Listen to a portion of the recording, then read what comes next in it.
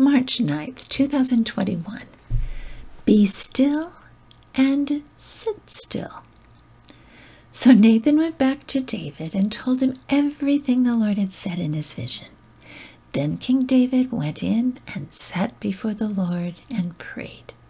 2 Samuel 7, verses 17 and 18. The Lord's message through Nathan was packed with reminders of what God had done in the past and promises of what he would do in the future. Upon hearing it, David immediately followed the instructions God had given at the Red Sea. Be still and know that I am God. As David sat in the tent before the Lord, he could ponder the words he had just heard.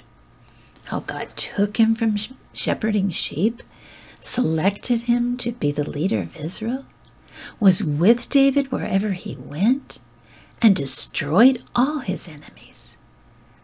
Being still helped David know his God and also know himself.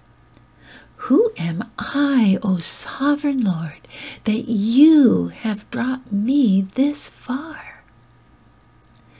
Then David pondered God's promises for the future, to make him famous and his people secure.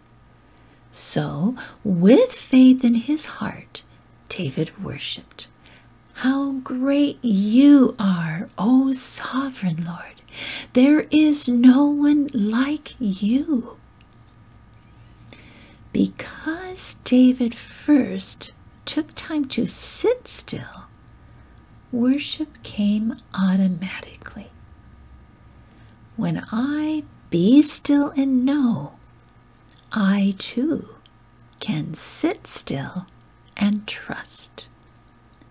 No longer will I need to make things happen.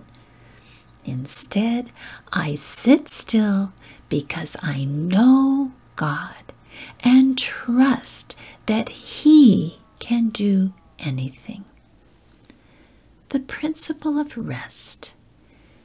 Be still and know, so you can sit still and trust.